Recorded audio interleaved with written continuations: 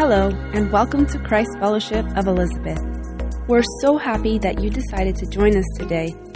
This is the teaching podcast from our Sunday worship service, recorded at the Liberty Center in Elizabeth, New Jersey. Our goal as a church is to love God, make disciples, and change the world. We hope that this message inspires you and helps to lead you deeper in your relationship with Jesus. Enjoy!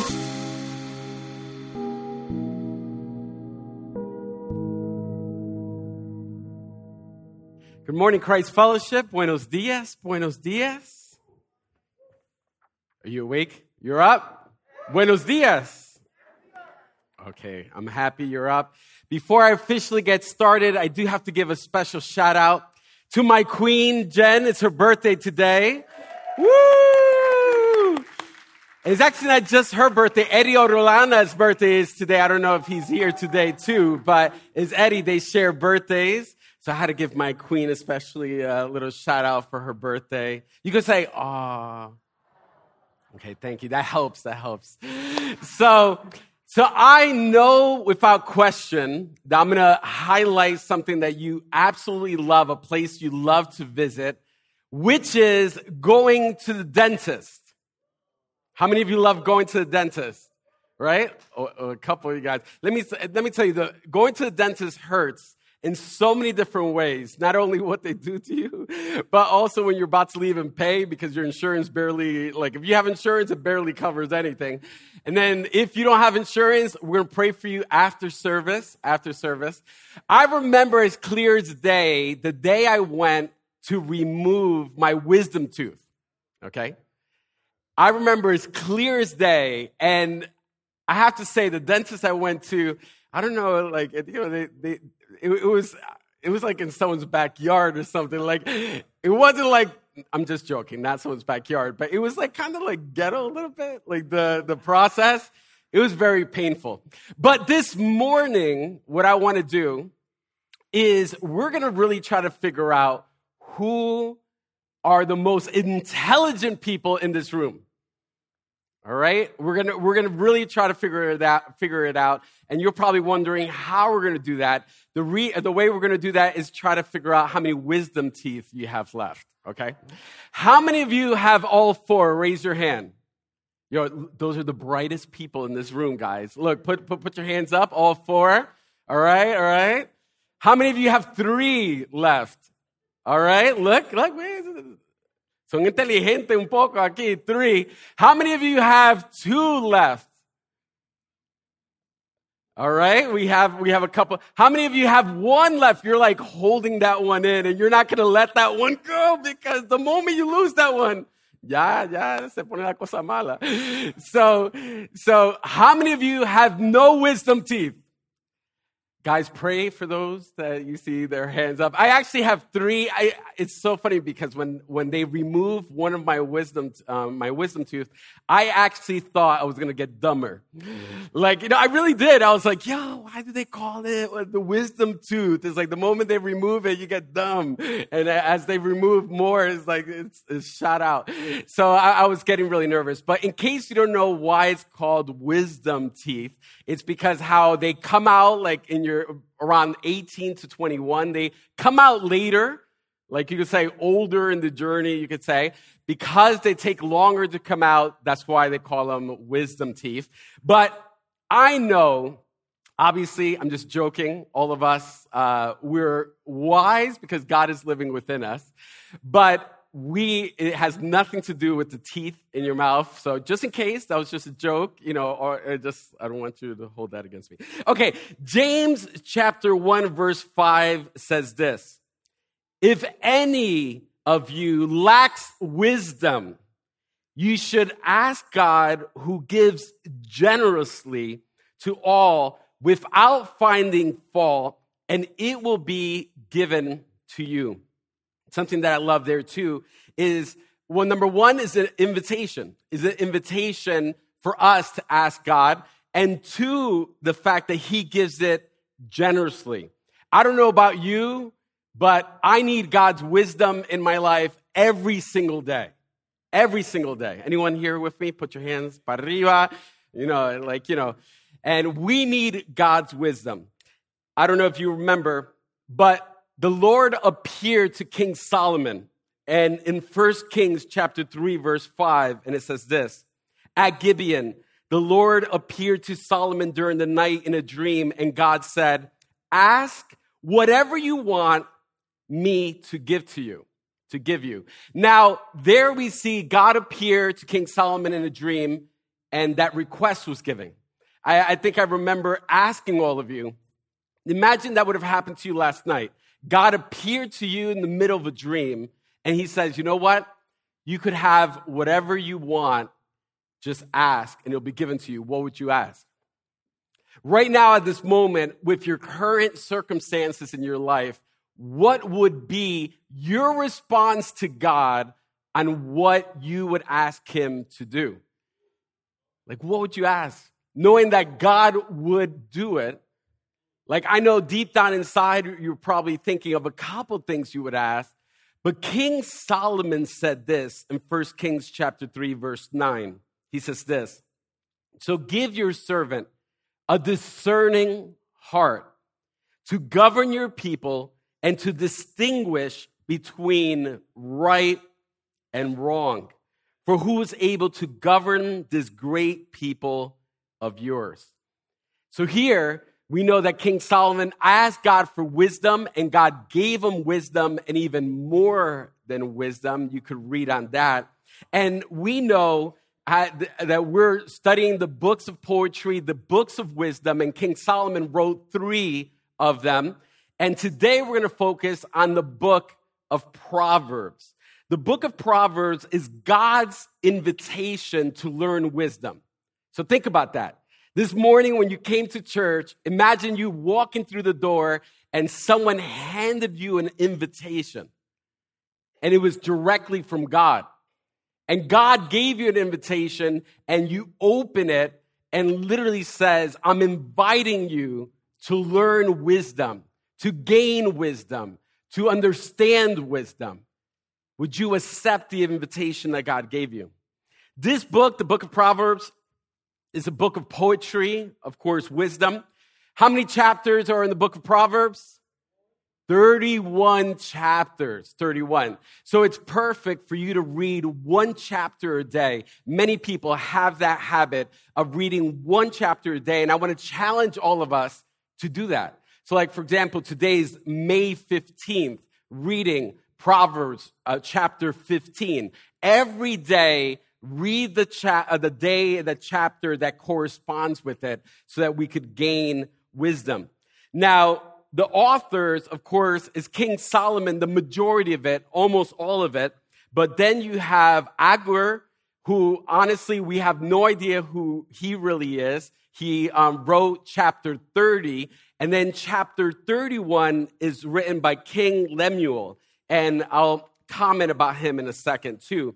Well, I'll just tell you now, King Lemuel, if you read and do research, a lot of people still think it's King Samuel, but that was just another name term that he had as well. So it's really, even though it says King Lemuel when you read chapter 31, a lot of people believe, experts believe, that it's still King Solomon that wrote it.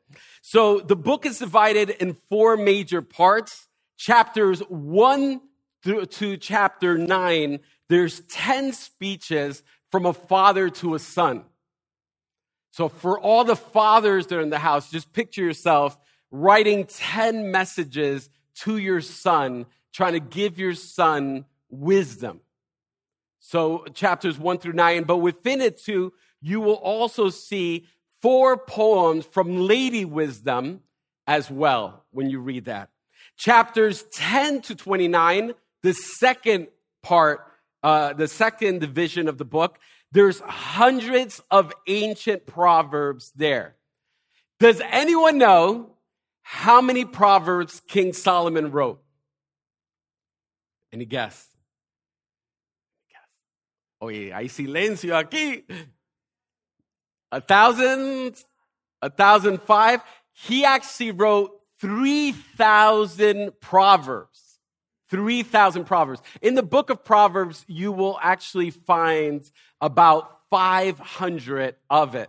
So in reality, not all the Proverbs that King Solomon wrote are reflected in the book, but here between chapters 10 and 29, there's going to be hundreds of ancient Proverbs. Chapter 30 is the poem written by Agur, which we don't really know anything about. And chapter 31 is King Lemuel, who that is a chapter of the woman of noble character that I know so many people love to read. Something that's interesting with this book compared to other books is this book tells you right in the beginning what's about. Like, I know, like, sometimes you read the Bible and you're wondering, it's like, yo, what is this book about? What's the purpose about this book? This book, right in the beginning, gives you its mission statement.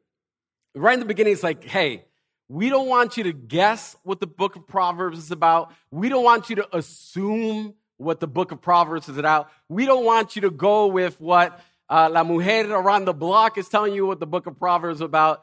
We're going to tell you what the book of Proverbs is about. And it says it starts it right in the beginning, Proverbs chapter 1, verses 1 through 6. It says this: the Proverbs of Solomon, son of David, king of Israel, for gaining wisdom and instruction, for understanding words of insight, for receiving instruction in prudent behavior, doing what is right and just and fair, for giving prudence to those who are simple, knowledge and discretion to the young. Let the wise listen and add to their learning. I actually love that part. I'm going to pause there. It's just let the wise listen and add to their learning. You could never get to a place where you don't read God's word or you stop learning and growing. Even the wise need to add to their learning. And let the discerning get guidance. For understanding proverbs and parables, the sayings and riddles of the wise. So right there, chapter 1 in Proverbs, it tells you what the book is about. You could read it. You could even say, like, this is like the mission statement in a sense of the book. So how would you define wisdom? What's interesting, the word wisdom in the book of Proverbs is mentioned 125 times. That's a lot of times. Wisdom, wisdom, wisdom, wisdom, wisdom, wisdom. Don't worry, I'm not going to do 125 times. I'm going to get tired. So that's a lot. Wisdom, wisdom. So 125 times. But how would you define wisdom? Like I said in the beginning, wisdom is depending on how many wisdom teeth you have in your mouth left. I wouldn't be surprised if some people actually do believe that. Like, who knows? What does the world says wisdom is? What do they say wisdom is? Well, that's not what the world says wisdom is. That's a great answer, though. That's intelligence. They say intelligence. Degrees. The more degrees you are, the wiser you are. What else? Age. The older you are, the wiser you are. Experience. The more you experience in life, like the more wisdom you have. The world says the SAT, if you get a 1600, that's what I didn't get. 1600 in your SAT, you're extremely bright, because that's like a perfect score in this SAT. How much you get if you just put your name down? 200 points? I think that's what I got. No, I'm joking. But it's like you get 200 points if you put your name down, right? If you misspell your name, you probably don't get those 200 points. So the world says what you do and what you end up doing at SAT is intelligence. Career, title.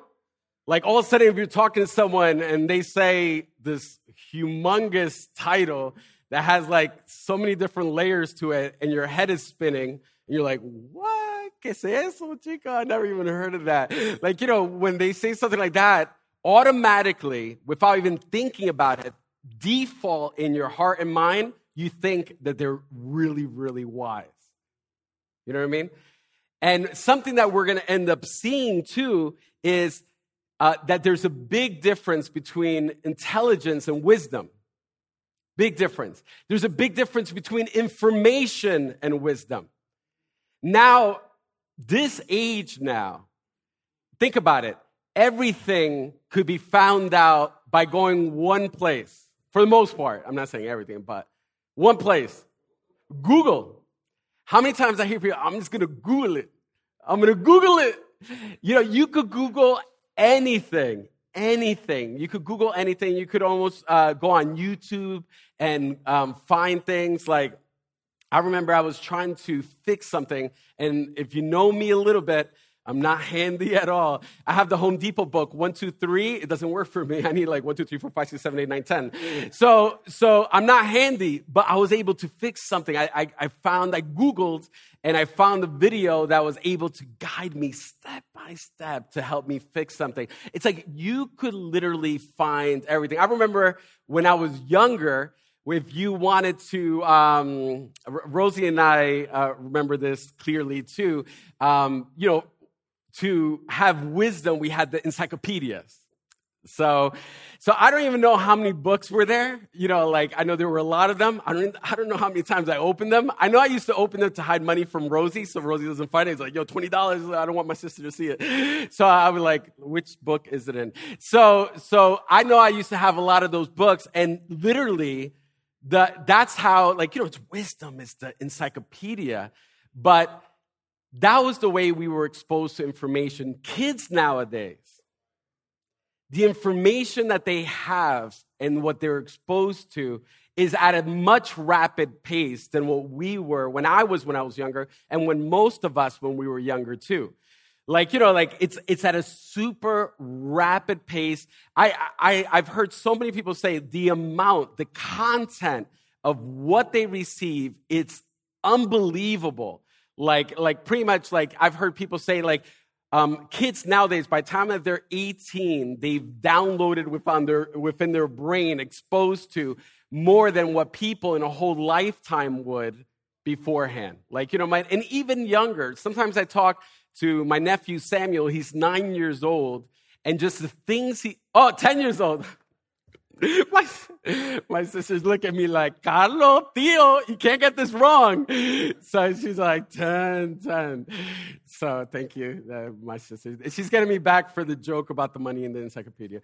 So 10 years old, and some of the things he says, like, I'm like, I don't know. Like, you know, like, I really don't. Like, you know, as you know, I'm 22, a little bit more, 46, and as I'm talking to someone that's 10 years old, some of the information he has, I haven't been exposed to. So it's just unbelievable, like what they're exposed to at a young age. So a big difference is between learning and living. Okay, big difference. So the world sees wisdom as learning. Okay, but the Bible, the wisdom is different. It's about living. It's about living, understanding how to apply God's word in your life. Living God's word in a daily basis is wisdom. So something that I think some of us know, and it's obvious too, because here, imagine you don't know God, or you don't want to know God. So here in Psalm chapter 14, verse 1, it says this: the fool says in his heart, there is no God. So right there, it's like, hey, you want to meet someone that doesn't have wisdom and intelligence? Is anyone that says that there's no God. Here it says, the fool says in his heart, there is no God. They're corrupt. Their deeds are vile. There is no one who does good. So here, something in the book of Proverbs that's interesting is, as you read the book, it often says, get wisdom. You know, you have to gain wisdom, even buy wisdom. Do whatever it takes to really have that wisdom of God in your life. God gives us a definition of wisdom, and my friend, I believe it was Diego, said it earlier. Proverbs chapter 9, verse 10 says this: The fear of the Lord is the beginning of wisdom. And I'm just going to pause there real quick. This is pretty much saying it's like, hey, you want wisdom? The foundation, the start of it is the fear of the Lord. So the fear of the Lord is the beginning of wisdom, and knowledge of the Holy One is understanding. So this fear, I think most of us know, doesn't mean that you're scared and terrified of God. It means that you're in awe of God. You give him reverence. You realize who he is in your life. You worship him in every area of your life, and you respond with humility, with respect, with obedience. That is having the fear of the Lord. So here, if we want to know what wisdom is, the beginning of wisdom, the fear of the Lord is the beginning of wisdom. Something that's interesting too, that the word wisdom itself is the root word. The root word of wisdom has something interesting there. It says to be skilled, being an expert at something, and specifically on applying God's word to your life. So many times we want to be skilled at something. So many times we want to be an expert in something.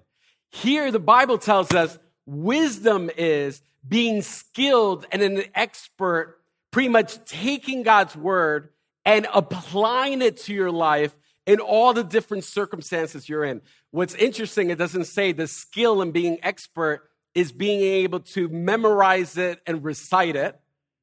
It doesn't say how many chapters you know by memory. It doesn't say like how much of the Bible you know. Like this wisdom is about application. It's about knowing and applying. It's not just about knowing and quoting and boasting about it. No. It's the skill of taking God's word, looking at your life, and not just on Sunday morning, because Sunday morning, we all feel like Christians on Sunday morning. Sunday morning, you come in, you be like, gracias, Señor. Like you come in with your hallelujah face on. You're all excited to praise God, everything. No. This is about getting God's word. And when that person cuts you off, you know how to apply God's word. When you go to Dunkin' Donuts and they get your coffee wrong for like the 30th time, and you start dreaming about what you're going to do with that hot coffee. So se lo va a tirar en la cara de la gente. I don't know what you would do. It's about applying God's word to your family, to your spouses, to your children, to your coworker, to that job you have that you always just comment negatively about your boss. That job you are that all you want to do is complain about your coworkers. That situation you're in that you know you're not even supposed to be in because it's a sin. The fact that you're entertaining sin in your life, but Sunday morning you're good to worship God, but wisdom is taking God's word and applying it to those areas of your life, all the areas of your life. Your finances, your troubles, your tragedies, your circumstances, the good, the bad, the ugly, the situations, the problems, the comments, when people attack you, when people say lies about you, when people try to destroy you, how do you respond? You take God's word and you apply God's word in every situation. So literally, wisdom in the Bible is being skilled and becoming an expert of knowing and applying God's word in these areas. That's wisdom. Intelligence is just information. The reality is, I've met a lot of people that the world says they're intelligent, but we quickly saw in Scripture, if they don't believe in God, really they're a fool because they don't believe in God. So, what is a proverb? A proverb is a short, clever saying with a greater meaning to it. So, it's a short, clever saying that has a greater meaning to it. Now, I know like growing up, like even in my own house, like all of us, there's different proverbs that we've grown up with. Maybe in your culture, maybe the country you're from, there might be specific proverbs. My dad used to always say to me, "Pórtate bien, que nada te cuesta." And I would look at him and I was like, "Me cuesta mucho." So pretty much it would say, it's like, behave yourself. It doesn't cost you anything. And I would just look at him and I was like, it does cost me a lot to behave myself.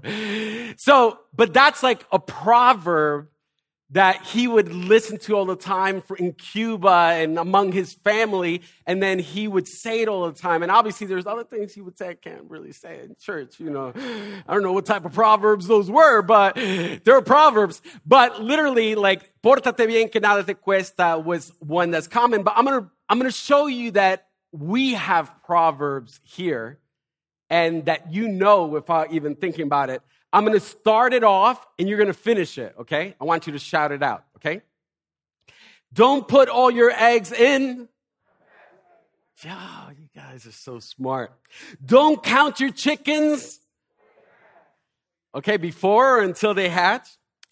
There's more than one way to. All right. That one, some of you knew. Some of you like, one way. Okay, ready? Strike while the... Don't make a mountain out of a...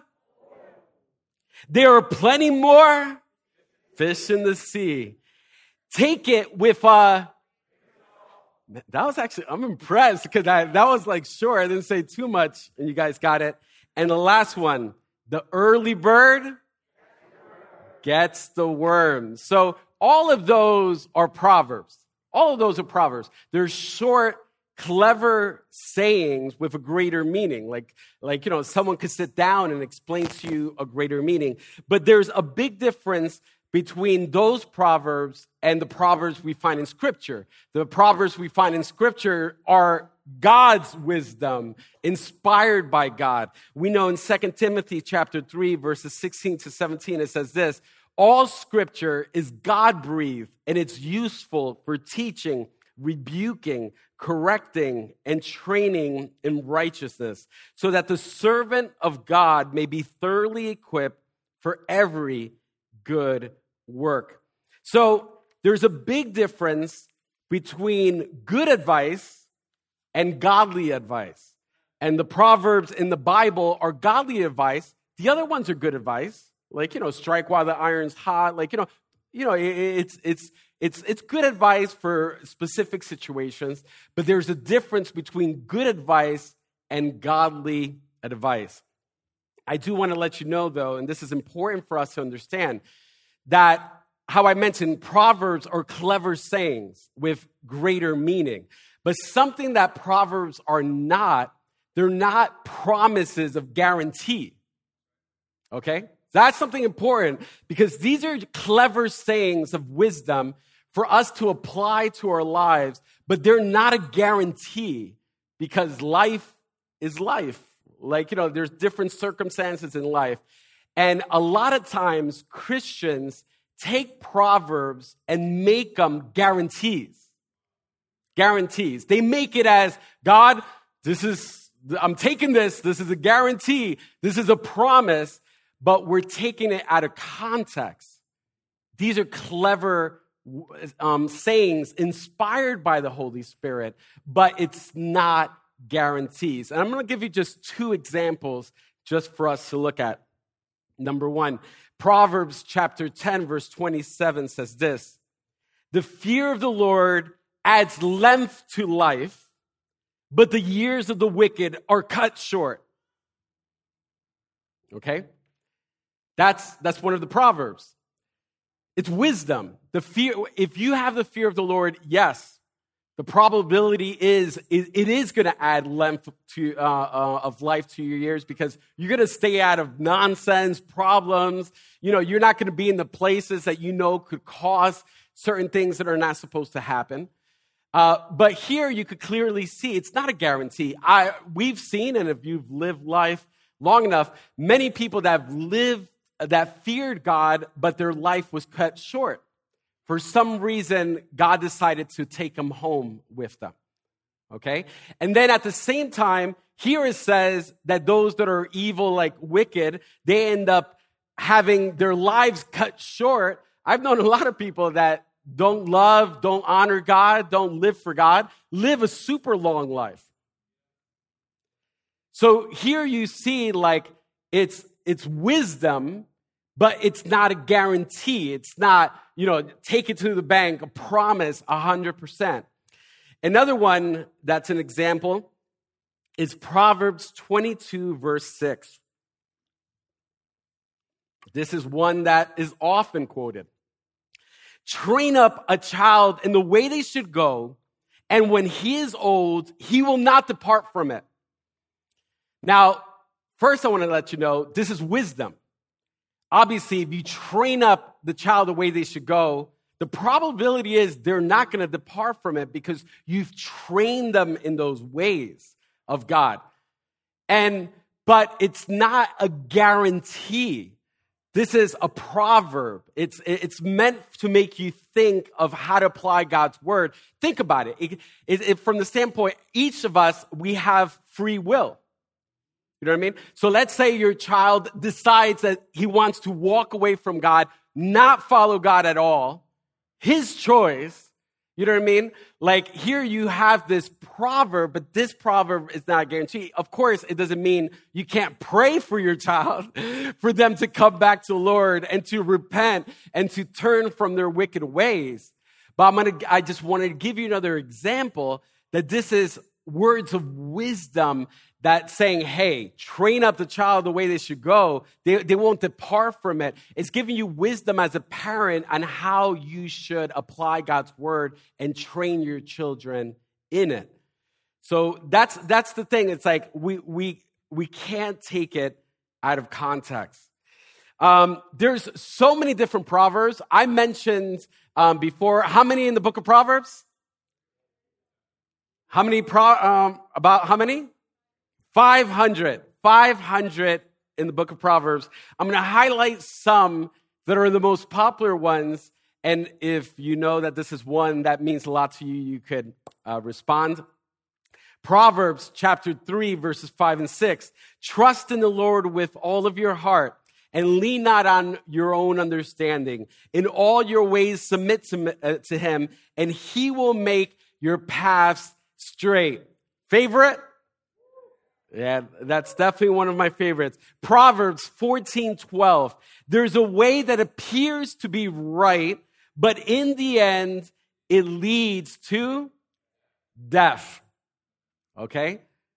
That's another very popular one. Proverbs 4:23. Above all else, guard your heart, for everything you do flows from it. Proverbs 27:17, as iron sharpens iron, so one person sharpens another. Proverbs 31:30, charm is deceptive and beauty is fleeting, but a woman who fears the Lord is to be praised. Why don't we thank God for all the women that are in the house that fear God. Now, those are some of the popular ones. I'm going to give you some interesting ones. Some of them you might have read before. Some of them probably might be your first time. Proverbs 26:11 says this, as a dog returns to its vomit, so fools repeat their folly. So let me tell you, as a dog owner, I'll never understand that. I just don't understand. All of a sudden, you're making all these sounds. All of a sudden, you just let go of all that stuff. And if Jen and I are not quick enough and literally almost put a muzzle on our dog, he's like, no, why are you going back to your own vomit? Not only do they go back to their vomit, they lick it, they eat it. They're like, hey, dinner twice. You know what I mean? It's like, why? Why? Why? But you know what's the funniest part? Is not the dog part, is the fool's part here. Pretty much is the part that literally the person that makes these wrong decisions in their life, and they know it's destructive to their own life, to those around them. It's like causing damage, but yet them knowing what it does, they still go back and continue doing it. They don't learn the lesson. I always say, learn the lesson, forget the details, keep moving forward. No, they don't learn the lesson, forget the details. They never learn a lesson. They always remember the details and want to go back to it. So here you have a situation, and this proverb clearly says, next time, I want all of us, anytime you ever see a dog, go back to their vomit, be like, yo, let that not be me. Like in your own life, let that not be you going back to your own mistakes and decisions. Proverbs 12:13 says this, the wicked are trapped by their own words, but the godly escape such trouble. Okay? And even there, the wicked are trapped by their own words. It's like, just know, and we're going to get into this, how powerful words are. You could become a prison by the very words that you end up saying. This next one, let me tell you, this one is good. It's good. You're going to like this one. All right, ready? Proverbs 15:17. A bowl of vegetables with someone you love is better than steak with someone you hate. A bowl of vegetables with someone you love is better than steak.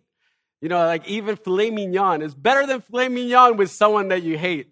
Some of you that are steak lovers here will be like, yo, Carlos, I don't know, man. If the steak is good, I'm willing to still eat with them, even though I hate them. No. Here it's telling you, it's like relationship is what matters most. Relationship is what matters most. It's not what you're eating in front. This next one is really good too. Hopefully we don't get people in trouble here. Proverbs 21:9. Better to live on a corner of the roof than share a house with a quarrelsome wife. That's not my wife, by the way. I didn't pick that for my wife. But obviously we know it could be a husband too. But think about that. Better to live in the corner of the roof. If I see any of you guys, if I'm driving through Elizabeth and I see you just sitting in the corner, be like, yo, Throw me a piece of bread, yo. I've been out here for like 3 days. You know, if I see you in the corner of your roof, I'll know you're having issues with your wife or your husband inside the house. I know that there's drama. So we'll see. Hopefully I don't see any of you guys there hanging in the corner. And if you're in the corner of the roof, you got to be careful. You might fall down. Proverbs 5 verses 3-5 says this.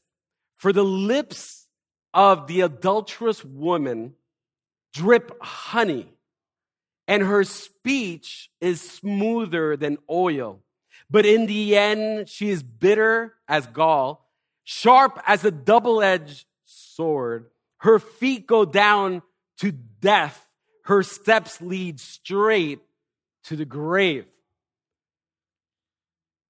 If anyone here has ever even had a hint of thinking about committing adultery, if you would read that and apply that in your life, that's wisdom. And let me tell you something. I've said this before. A lot of times people think adultery is literally if you do the full act type of thing. To me, if you're giving emotions and attention to anyone else that you know only belongs to your spouse, you're committing adultery. Because you're not even supposed to have the thought of it.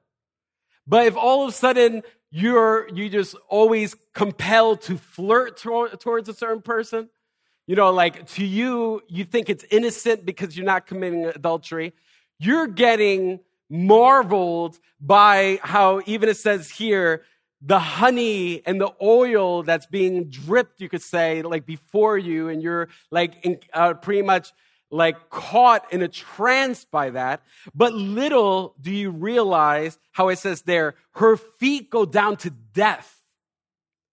Her feet go down to death, And it says, her steps lead straight to the grave. Her steps, his steps, lead straight to the grave. Just causes destruction in your own life, causing destruction in your family, causing destruction at work, at your reputation, at church, wherever you are. It just causes destruction. Wisdom tells you what to do here. There's 3 major themes in the book of Proverbs. Now, mind you, there's 500 Proverbs, about 500, and there's so many different topics. You'll find stuff on family. You'll find stuff on work, on marriage, alcohol, debt, justice, forgiveness, health, adultery, trials, wealth. The list could go on and on. But there's really 3 major topics, and I'm going to focus on now. The first one is this. You could write it down if you want. Is fearing God versus fearing man. That's a major topic in the book of Proverbs. So many of us, number one, if you don't have the fear of God in your life, you need to cultivate that. And you need to have that in your life. And some of us fear man more than God. Some of us don't do the things that God has called you to do because you're more concerned about what people are going to say or think of you by doing those things. You're more consumed with the whispers of man than being obedient to God. You're more consumed with the audience that are watching you than being obedient to your audience of one in heaven. You need to listen and obey God's voice and fear him. Give him reverence, respect, and honor and humility, giving him obedience above everyone else. Doesn't matter. You shouldn't change because of the people you're around. Let me tell you, in my life, there's situations where I've stepped into rooms because of the different things that I do in the community and stuff, and the conversation changes, stops. People say it can't happen now. Because they know that I fear God. I don't fear them. I fear God above everything else. And I'm not going to change depending on the circumstances or the surroundings or that I'm in. I'm the same whether you find me here or find me anywhere else. It's about fearing God above everything else. In Proverbs chapter 16, verse 6, it says this. Through love and faithfulness, sin is atoned for. Through the fear of the Lord, evil is avoided. Proverbs 8:13 says, to fear the Lord is to hate evil. And then it says, I hate pride and arrogance, evil behavior, and perverse speech. And even that, I just want to highlight that real quick. To fear the Lord is to hate evil. So many of us will quickly say we love God, but we love evil as well. There's certain things that God has clearly said is evil, but yet because the world says is good and the world says is okay, we choose to side with the world and fall in line with what the world says is good and bad and evil, instead of being with God and what God says is good and evil. Sometimes for us, it's easier to go with the flow of the current than go against the current, even though the reality is, if God is with you and for you, you are the majority, because there's no one greater than God. But so many times it's more convenient and easier for us to take what God says is good, but the world says is evil, and then all of a sudden we see it as evil as well, even though God says it's good. And there's certain things that God clearly says is evil, but the world says it's good, and then all of a sudden we're like, you know what? It's good. But yet God clearly says it's evil. Who do you fear? Do you fear what your friends are going to say, what people are going to say? Or do you have the fear of God? there it clearly says to fear the Lord is to hate evil. We don't pick and choose what we think is evil. God is the one that distinguishes it for us. As we continue, the second major theme is laziness. Laziness. Major theme in the book of Proverbs. Anyone lazy in the house? Don't raise your hand. Don't raise your hand. Don't raise your hand. That was just a joke. No, don't raise your hand. But laziness is a major theme in the book. Proverbs chapter 19, verse 24 says this: a sluggard buries his hand in the dish, and he will not even bring it back to his mouth. Yo, you're so lazy, you're about to eat your oatmeal. You go like this. You're like, yeah, I can't even lift up the spoon. I'm that lazy. That's like you have a bandeja paisa in front of you. You're so hungry. You go like this. Yeah, yo estoy cansado. Yo no puedo comer esto ahora. Some of you are like, I wouldn't do that to the bandeja paisa. To the oatmeal, I might, but not to the bandeja paisa. Think about that.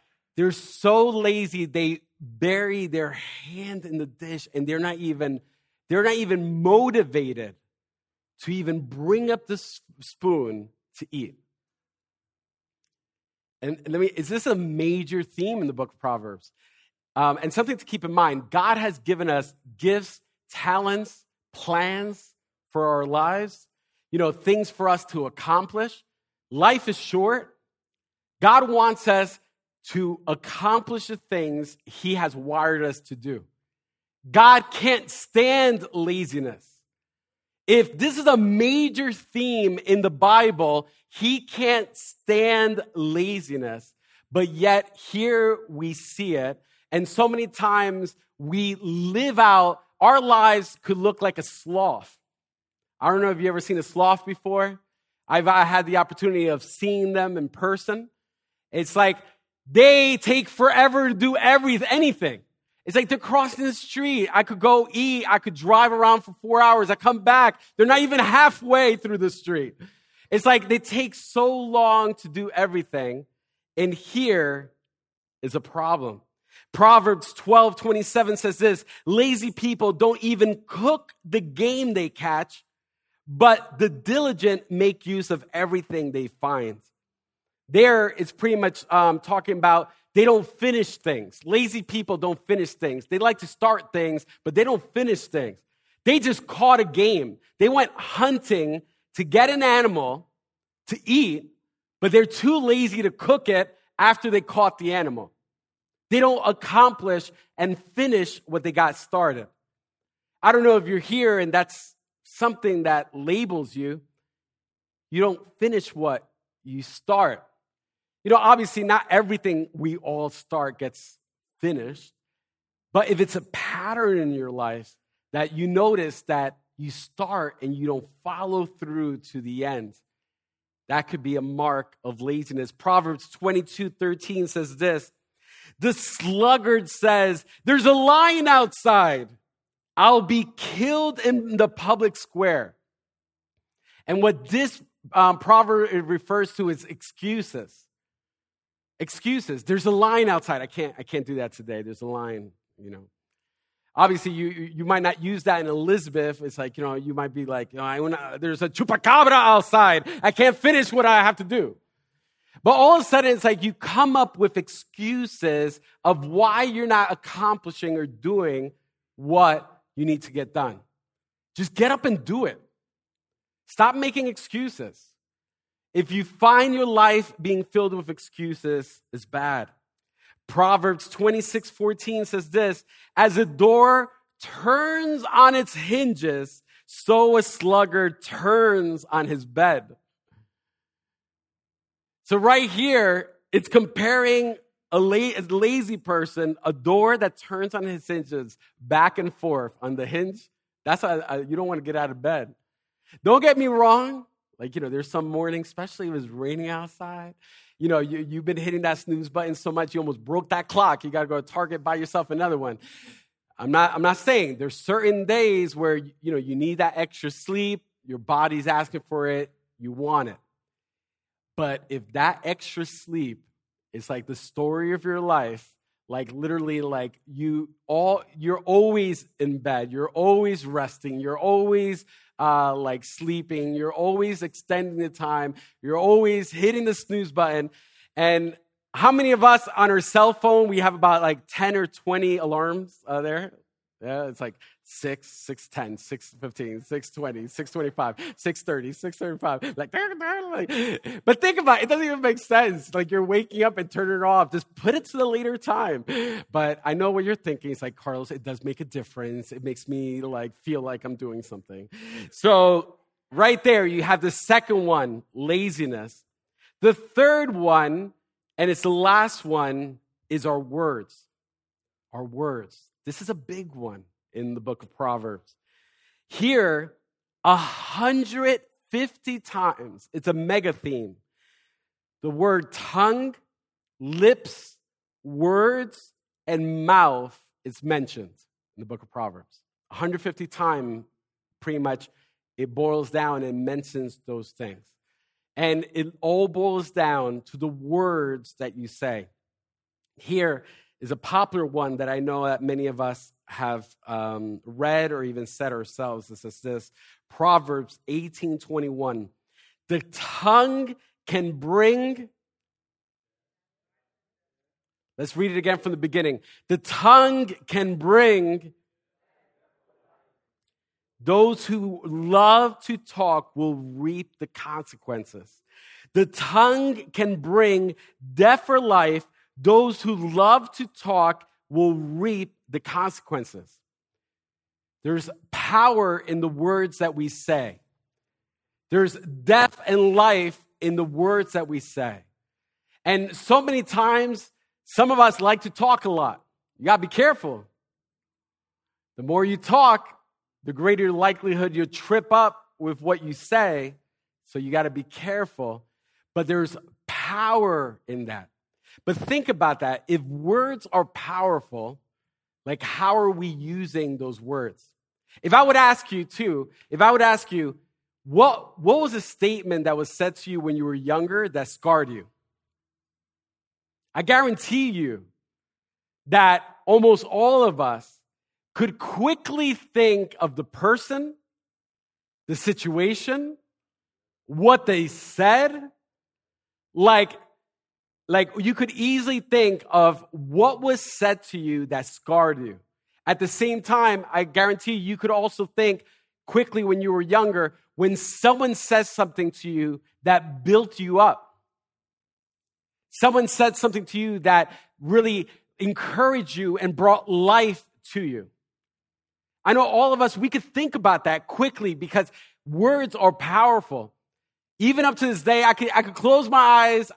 I could envision myself. I was in 6th grade. I was in St. Mary's, and we were there. And I have to say, when I was in 6th grade, I was really chubby. Tengo una barriga en ese tiempo. You know, I'm chubby now, but back then I was a little chubbier. So I was pretty big. And I'll never forget, in front of all my friends, there was a girl. She was like, you look like you're pregnant. She said that, At that moment, I was, honestly, think about that. You're a kid. You're in front of all your friends. All of a sudden, you better believe I went home. I did 5,000 sit-ups that night. Rosie was like, Carlos, what you doing there? I was like, chill. So it's but I remember as clear as day. I remember who said it, where I was, everything. Because it marks it. And I remember as clear as day being in 5th grade and also winning a math competition, which I brought home a trophy for. I came out in 1st place in math when I was in 5th grade. So I came out in 1st place. And I just remember the teacher just encouraging me, saying, Carlos, you did a great job. Thank you for representing our school, and everything. I remember hearing her words of what she said with the accomplishment. At the same time, I know every single one of us know, but this is the thing. Even though we know, how do we use our words now? What do you say to your spouse? Do you speak words of life or death to your spouse? Do you speak words of life or death to your children? Do you speak life or death to your boss? Do you speak life and death to your coworkers? Do you speak life or death to strangers? Do you speak life to death to your neighbors? Do you speak life and death to the people that you encounter? It's like, what comes out of your mouth? Are you marked by, like people see you and literally you have the reputation of giving people death, or you have the reputation of people wanting to be near you because you provide words of life? What is your reputation? If we had a chance to ask God at this moment, God, what is your view of every single one of us? Do we speak words life or death? What will God say? If we would have to break it down percentage when it comes to our words, what is it? Is it like 10% words of life and 90% words of death? Are we like 50-50, 50% words of life, 50% words of death? Or are we intentional, wanting God to transform us so that we would be able to speak words of life, getting to the 100% mark? Obviously, none of us are perfect. We're all going to mess up. We're all going to say something we're going to have to say, ask for forgiveness for at a certain point. None of us are perfect. But if you're not being intentional and careful and applying wisdom to your life, you're going to trip over your words and you're going to entrap yourself with your words. And literally, you're going to bring more destruction than life to your surroundings.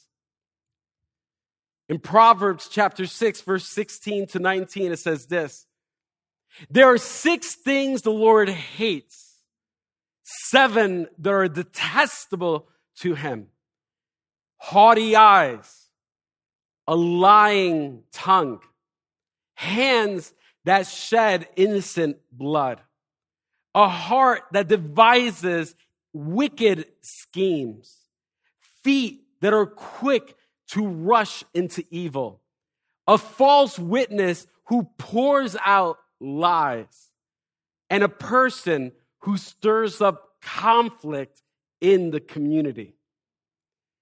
So many times we wonder, it's like, what's God's will? What's God's will? Here, God tells you. So many times we try to think, it's like, what does God love? I want to do what God loves. We got to make sure we don't do what he hates and what's detestable to him. Now here, something that's interesting, there's 7 things highlighted altogether. 3 out of the 7 involve your mouth, your words. 3 out of the 7 involve the things you say: a lying tongue, a false witness, someone that's just like gossiping, testifying of things falsely, trying to make other people look bad, always has something to say. It's almost like they're the bringer of drama. The moment they step into the room, it's almost the atmosphere changes and the climate changes because dark clouds just came in, because they're just always talking nonsense about other people. And sometimes we do it in the name of Jesus. It's like, I'm just telling you this so you could pray for them. But yet all we did was gossip and tear someone down and being a false witness. And lastly, a person who stirs up conflict in the community. That could be this community. Do you stir up conflict? Do you talk about other people? Do you cause issues? Do you cause divisions? Are you critical? Are you negative? Are you quick to let other people know how it should be done different according to your eyes? Are you quick to just cause conflict and division and issues within community? Whether it's here at your house with your family, in the community, in the general community, whether it's at work, are you known to be a troublemaker? And what's crazy is that a lot of times our pride is not allowing us to see that we have the issue. A lot of times when we mention things like that, we're quick to think of someone else. Oh, that's so-and-so. You got to check yourself in the mirror.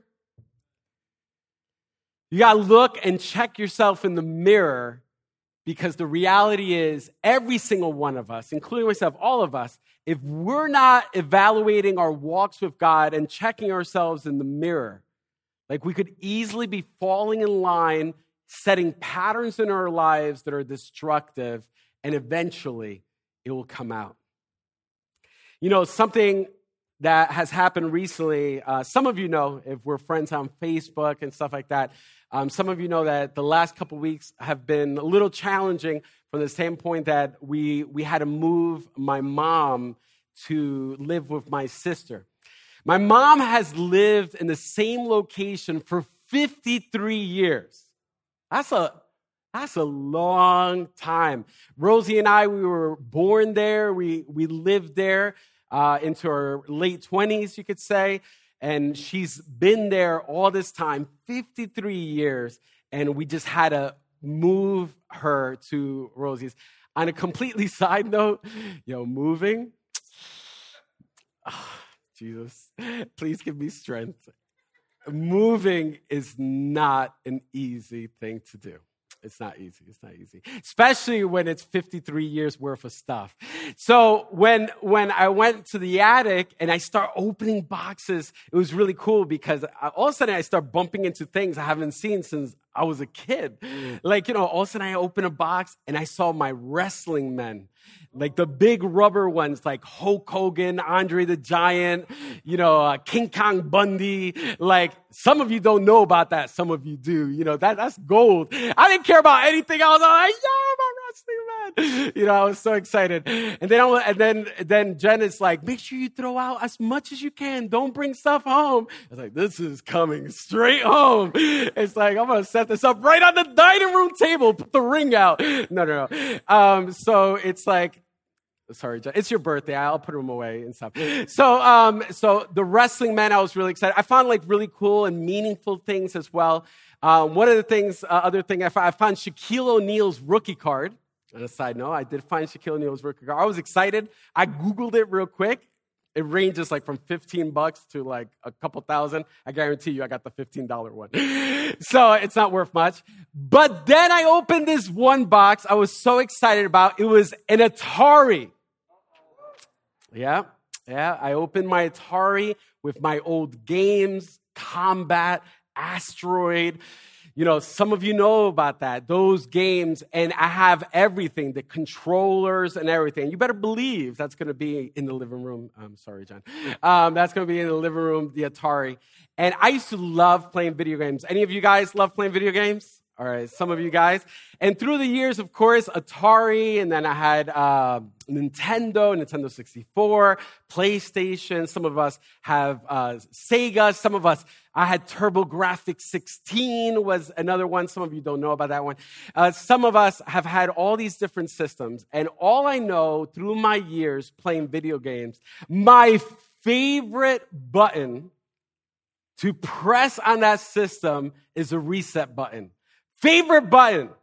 Because no matter what's happening in the game, I could be messing up. I could be about to die. I could have 10 lives and all of a sudden I have one left. All of a sudden I'll just go, hit that little button, boop. And then all of a sudden I start all over again. Fresh lives, fresh life, no issues. Sometimes I would have cheat codes that would help me get about 100 lives. But of course, eventually all of that will end up expiring. But the reason I'm sharing that with you is because so many of us live life as if we have a reset button there. Some of us live life as if we have cheat codes and we have endless lives to play. You only have one life. I can't hit a reset button and go back to when I was 18, even though I'm 25 right now. I can't go back. No, I'm joking. But you can't go back in time. You can't go back. There's no reset button. And that is why we need wisdom. You need to know God's word to be able to apply God's word to your life so that you would be able to make the right decisions as you live through this life because you only have one life. There's no reset button. There's no endless lives. There's no cheat codes that you could do. You have one life. Every single day, there's a good amount of decisions that we end up making every single day. When you think about it, even in your own mind, hundreds and thousands of decisions that you think about even subconsciously, like not even thinking about it. There's decisions that are made, but we need to do it according to God's word. In the beginning, it clearly said if it's an invitation to gain wisdom. God said if you want wisdom, to ask him. And even now, I want to give you that chance. If everyone could bow their heads, I want you to talk to God. Here today, we've highlighted the book of Proverbs, the book of wisdom, and how I said before, there's a big difference between intelligence and just information compared to wisdom, because wisdom is knowing God's word and learning on how to apply it. So for all of us here, I want to give you this time so that you would be able to even talk to God in your seat. Let him know that you're asking for it in your life. Let him know. Father God, we thank you so much for this day. And we thank you for every person that's here and everyone watching us through the live stream, God. God, we just pray, Lord God, that you would give us wisdom, Lord God. And that, God, we commit to you that we want to be intentional to read your word and apply your word in our lives. God, forgive us for being lazy at times. God, forgive us for being careless with the words that we say at times. God, forgive us, God, for in so many different ways allowing ourselves to be distracted by the world and not fearing you above all else. God, even right now, we just commit ourselves once again to you, God, realizing that we need you more than the very breath that we breathe, Lord God. So God, we surrender everything to you in Jesus' name. And everyone said, amen, amen. God bless you. Love you. Abrazo grande. See you next week, God willing. Christ Fellowship of Elizabeth is a Christian community whose mission is to love God, make disciples, and change the world. You can learn all about us by visiting cfofelizabeth.com. We meet each Sunday at 10:30 a.m. at the Liberty Center in Elizabeth, as well as at various times throughout the week. If you'd like to see a video recording of the full worship service this teaching came from, you can watch on demand on our YouTube channel, and you can join us live online every week by visiting cfofelizabeth.live. We hope you enjoyed this week's message. Make sure you subscribe in Apple Podcasts, Google Play, Spotify, or your favorite podcatcher so you never miss an episode. See you next time.